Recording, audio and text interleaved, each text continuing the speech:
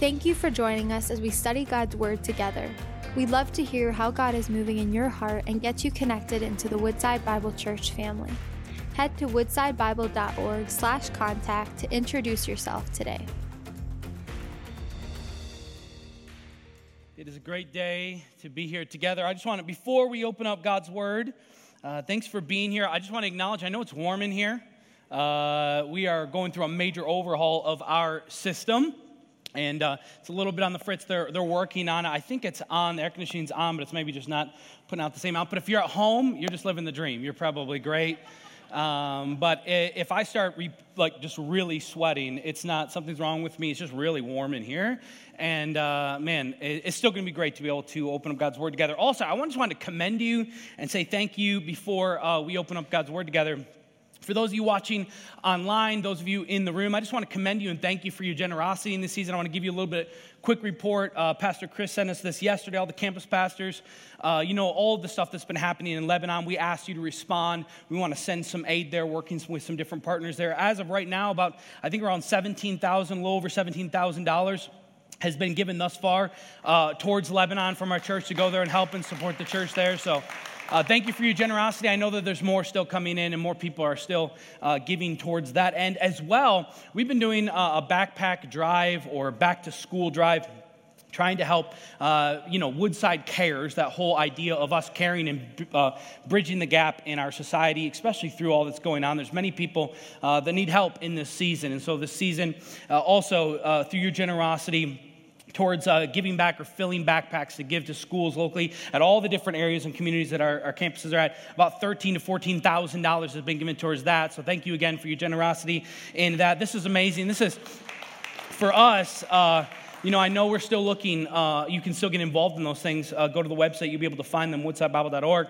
But just want to say thank you because this empowers the church to be the hands and feet of Jesus in our community. And it builds bridges of love as we talk about that can sustain the weight of the gospel. That as we are engaging people with real, heartfelt needs, that it shows them Woodside cares about them as individuals. And it may give us the opportunity as well to be a gospel witness in our different communities, to be a lighthouse in our communities. And so thank you so much for your generosity. It's amazing to watch, especially in a season where there's a lot of different needs. Well, we're going to be in Psalm 133 if you want to be there this morning. We'll have the scriptures on the screen as well. But that's where we're going to be as we open up and continue start kind of a new series this morning about unity, about our, today's about unity, about our small groups, about doing life together called Built for More. There's something amazing, there's something beautiful and sweet. I don't know if you know this about unity, and maybe that's even more heightened in this season because it doesn't seem like there's much unity anywhere. But there's something amazing and beautiful about it. I think there's something that our hearts long for unity, although we kind of rarely experience it all the time in different ways in our lives. I think maybe it's our desires to be connected to other people, to be about something much bigger than ourselves. And honestly, I think that's why many people are sports fans, as Pastor Alex was alluding to with the kids. I think many people love sports because it's something bigger than themselves. It connects them with other people, and there's this communal aspect to it. Just think about it. I know I'm going to kind of split the room just with this example, but there's no college football this season right now anyway, so just think about the unity that there is experienced with Michigan football. Now, you might be like, there's no unity for me, right? Alex is an Oklahoma fan. He may still be able to watch his team this year, right? But imagine if you're a Michigan football fan. You are connected to each other as fans. You wear similar clothes. You love maize and blue. You hate Ohio State. There's a sense of unity together, right? I mean, can you imagine if you've ever been to the big house, 106,000 plus fans from all over the place gathering together with one goal in mind, cheering for the victory of the Wolverines, right? And as the crowd cheers, you can hear one voice coming together as they are cheering them on to play and score. And it's amazing, almost like a brotherhood or sisterhood that's felt in the room as we all have different perspectives coming together, saying, man, for one end, we are wanting the Wolverines to win. And it's an amazing and great celebration. Even when they win, there's songs of victory that are sung. Hail to the... Absolutely. I heard you singing that down here, bro. That's awesome. Ohio State fan. Right? It's amazing what happens. And that's amazing, right? We experience that maybe in other ways through sports and other ways. But what we experience in that is but just a foretaste of really the desires of our own hearts to be expressed in what we're doing right now.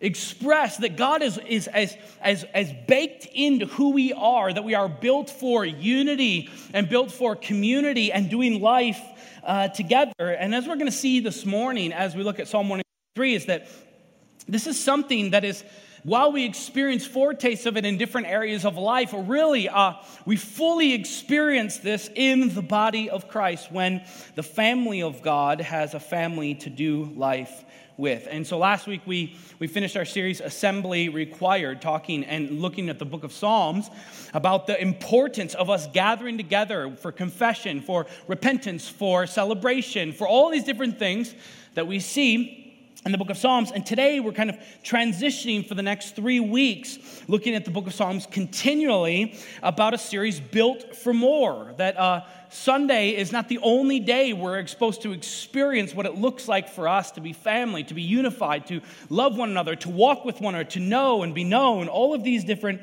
amazing things, right? Because groups, as we do life together, reinforce our identity and our community. I mean, as you go through the joys and the trials in life, building a family, building a career, struggling through the walk of life, what is experienced, how life is so much richer and deeper and more profound and more amazing when you have others to do that with that are spiritually minded, pushing you, praying for you, helping you take strides in following Jesus. So today we're going to start that for the next few weeks, looking at this series, Built for More. So if you want to look towards Psalm 133, a little bit about this psalm. This psalm is an amazing psalm. It's a song of ascent.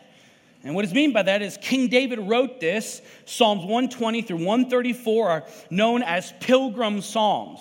And Psalms of ascent. So there's 3 times that Jewish families, no matter where they're at, scattered around the world, would make pilgrimage, leaving their villages towards the temple in Jerusalem for a celebration and for a time of worship, that they would come together and celebrate together. Now, it's amazing that during these times, the families would celebrate their common heritage, where they came from, different backgrounds, from different places, and all these different things. They would celebrate their common heritage as children of God, that they've been redeemed out of slavery, that they've, at this time, they would recommit their vows of covenant towards God, that they wanted to serve God, and He was going to be their God, and they were going to be their people. It sounds similar to something we do often as well. But Jerusalem was up on top of a hill. If you've ever been there or seen pictures, it's quite amazing to look at. So when families would come near the city, they would begin to climb or ascend the hill and gather at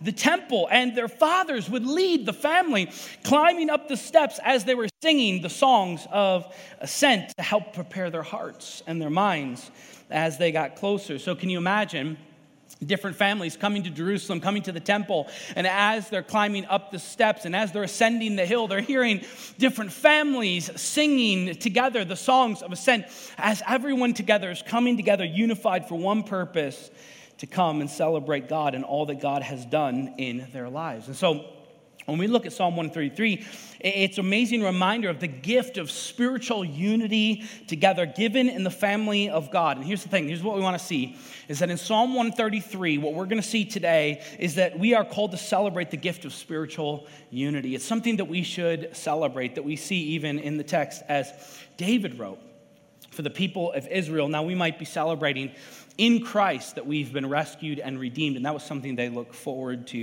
together. So Pastor Alex already read it, so let's just read together the first verse. There's only 3 verses in the psalm, quick and easy. Maybe this would be a good one for you to memorize. It's only 3 verses. Psalm 133, as we read together. Behold, how good and pleasant it is when brothers dwell in unity. Now I just say, when brothers and sisters, when family of God, when, as he's writing, the people of God dwell in unity. And so as we read this, just in the first verse, and we look at this, we see how we're called to come together into the family. We're called to come into this family, as it says, brothers, right? David begins his psalm with an exhortation, literally saying, behold. So it's almost emphatic, and it says to take place, like behold, listen, it deserves our attention. Let's pay attention to what he's about to say. Next comes this pronouncement of blessing for the brothers, for them, for all of those who are part of the people of God, for us, all of the people in this room that would be spiritual family under the banner of Christ. This can be experienced only as we are brothers and sisters in Christ. And the blessing of spiritual family is both good and pleasant. And it says, behold, how good and pleasant it is when brothers dwell in unity together. When they dwell in unity with one another. I love that. It's good and pleasant. That it's not only what we ought to do, it's what we want to experience in our own heart.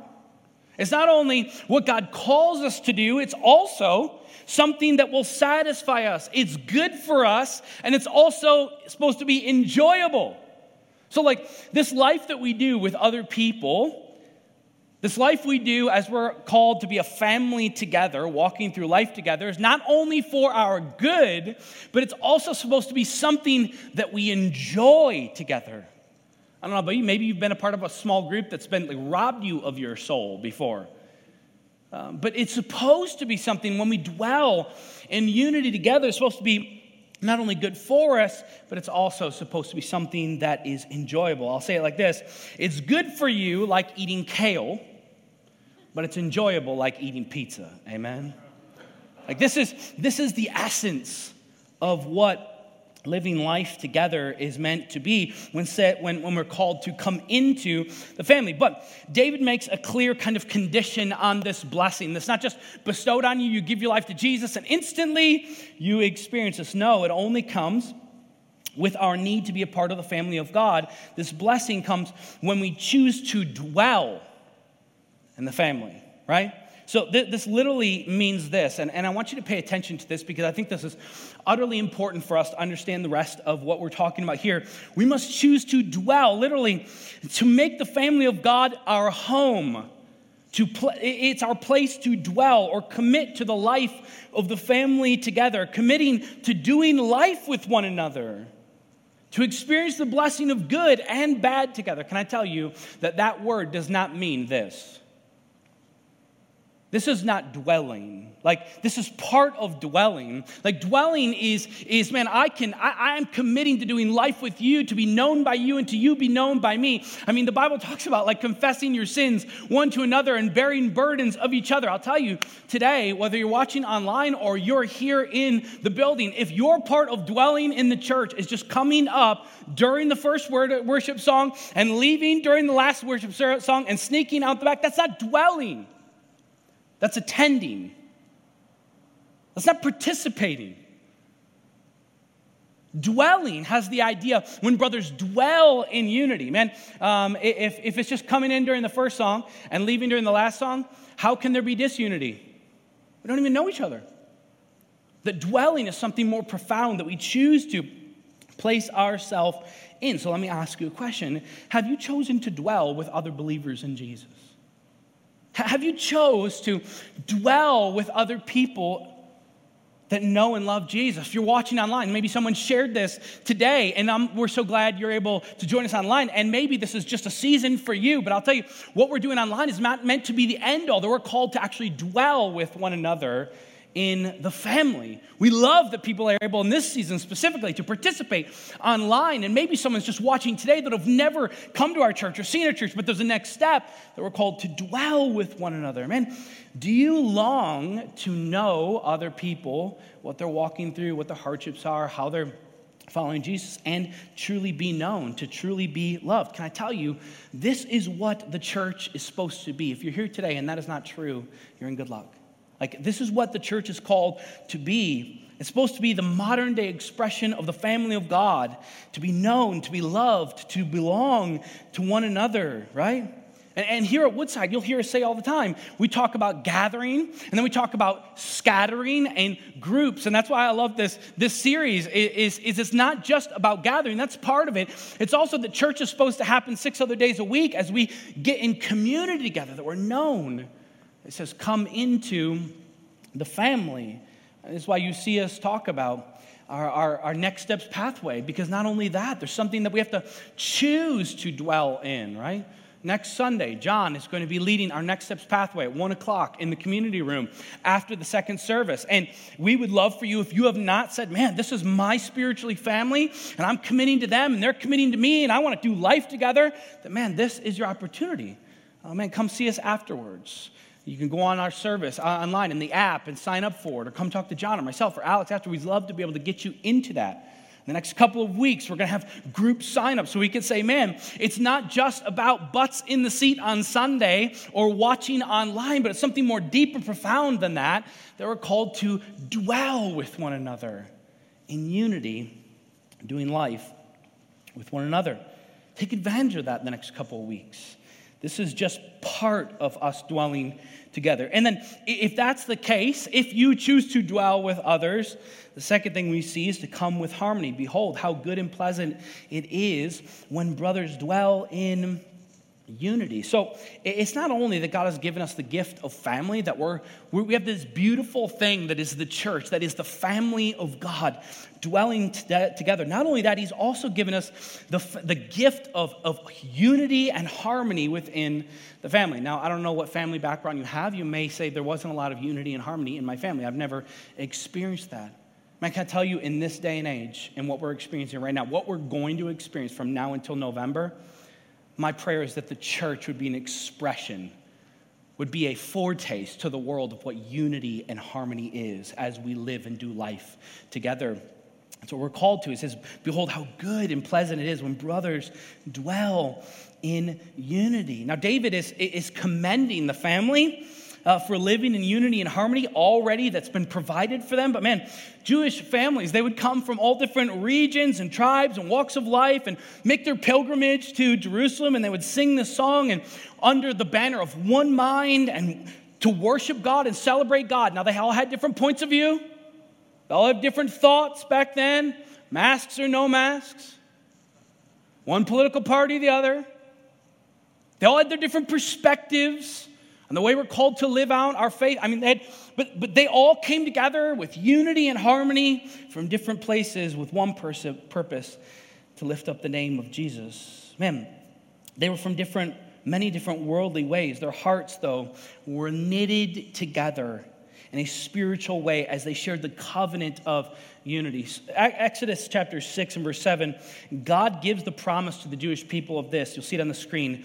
I will take you to be my people, and I will be your God, and you shall know that I am the Lord your God, who has brought you out from under the burdens of the Egyptians. And this is the covenant that they shared together as they walked through, that God was their God and they were their people, and they experienced this, and it existed among all the Jews. I'll tell you, there was not always a beautiful unity, a commitment to unity. There wasn't always a time, maybe David, when he was writing this, was experiencing this beautiful unity in the people of God. But man, it wasn't always like that. There's countless times when the nation of Israel was divided and not perfect and not committed to one another. Man, the covenant, this is the beauty, the covenant of the Old Testament pointed to a more perfect unity that would only be found and established in the life, death, and resurrection of Jesus.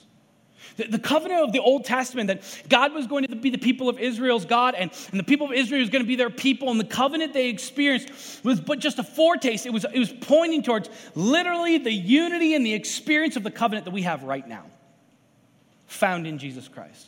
What we celebrate every first Sunday of the month as we take communion together, that was a picture of that. I love the way the Apostle Paul talks about the work of Jesus and bringing unity with all of us. In verse 14 of chapter 2 of Ephesians, it says this, for he himself, Jesus, is our peace. who has made us both one and has broken down in his flesh the dividing wall of hostility by abolishing the law and the commandments expressed in ordinances, that he might create in himself one new man in place of the two, so making peace, and might reconcile us both to God in one body through the cross, thereby killing the hostility. And he came and preached peace to you who were far off, and peace to those who were near. For through him we both have access in one Spirit to the Father. See, through Jesus' anointing work on the cross, he paid the penalty for our sins so that those who believe in Jesus are called into a covenant relationship with God. Can I just say this out loud? With God, and not only God, but with the people of God. Did you know that the covenant that you entered into as a follower of Jesus is not just a covenant that you entered into with God, it's a covenant that you entered into with the people of God. I mean, find a place in the New Testament where it sees like one person on their own, maybe John on Patmos because he's exiled there. Other than that, you see always the people of God in communal atmosphere living their best to live in unity with one another. And this is what Jesus created for us. Literally, the new family of God established is the church. And there's local expressions of the church, which we experience in this place. And Jesus gives the church the covenant, this beautiful covenant of unity. And it's our responsibility, can I tell you? It's our responsibility to commit to that unity. Like God's made the way. Jesus has made the way for us to live in unity with one another as we're known and we know others. But it's our responsibility to actually commit to the unity of the family. Man, when the family of God does life together, unity is going to be tested. We're going to struggle. I don't know about you, but I grew up in church where I saw a lot of different disunity. I saw a lot of different times where unity was really tested. I don't know about you, but in the family, man, unity is tested. If you have a family and you have kids, maybe everybody has extended family, there's always seasons where unity is tested. Sarah and I have been married for, I believe, 14 years. She just left the service, so I'm okay. And in that season, right, we've gone through good seasons and we've gone through rough seasons. We've gone through seasons where, man, it's been super good. And there's other seasons where we've kind of had to wrestle through life together.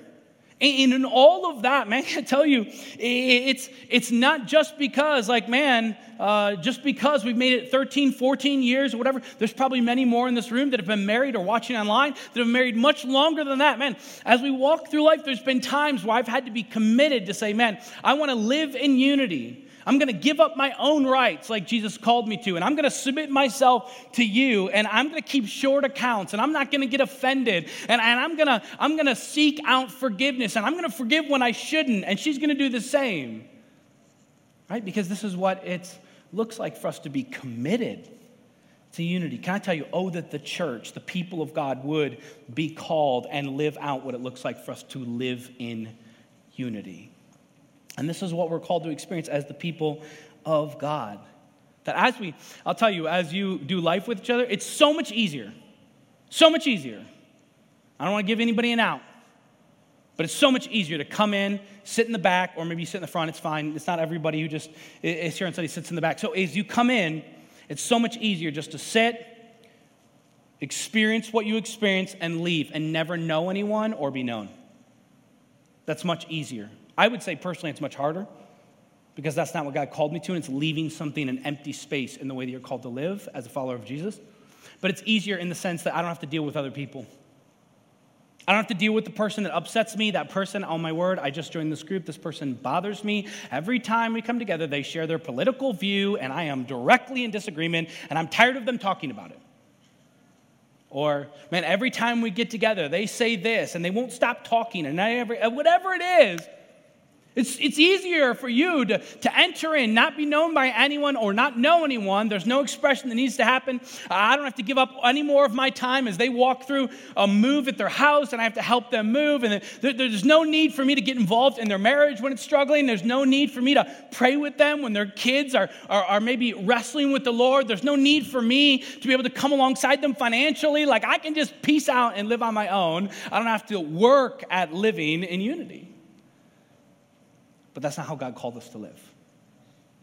We're called for something much more. And Jesus is the beautiful example of this. I mean, Jesus, don't you think of all the people that ever walked the earth, Jesus could have done it on his own?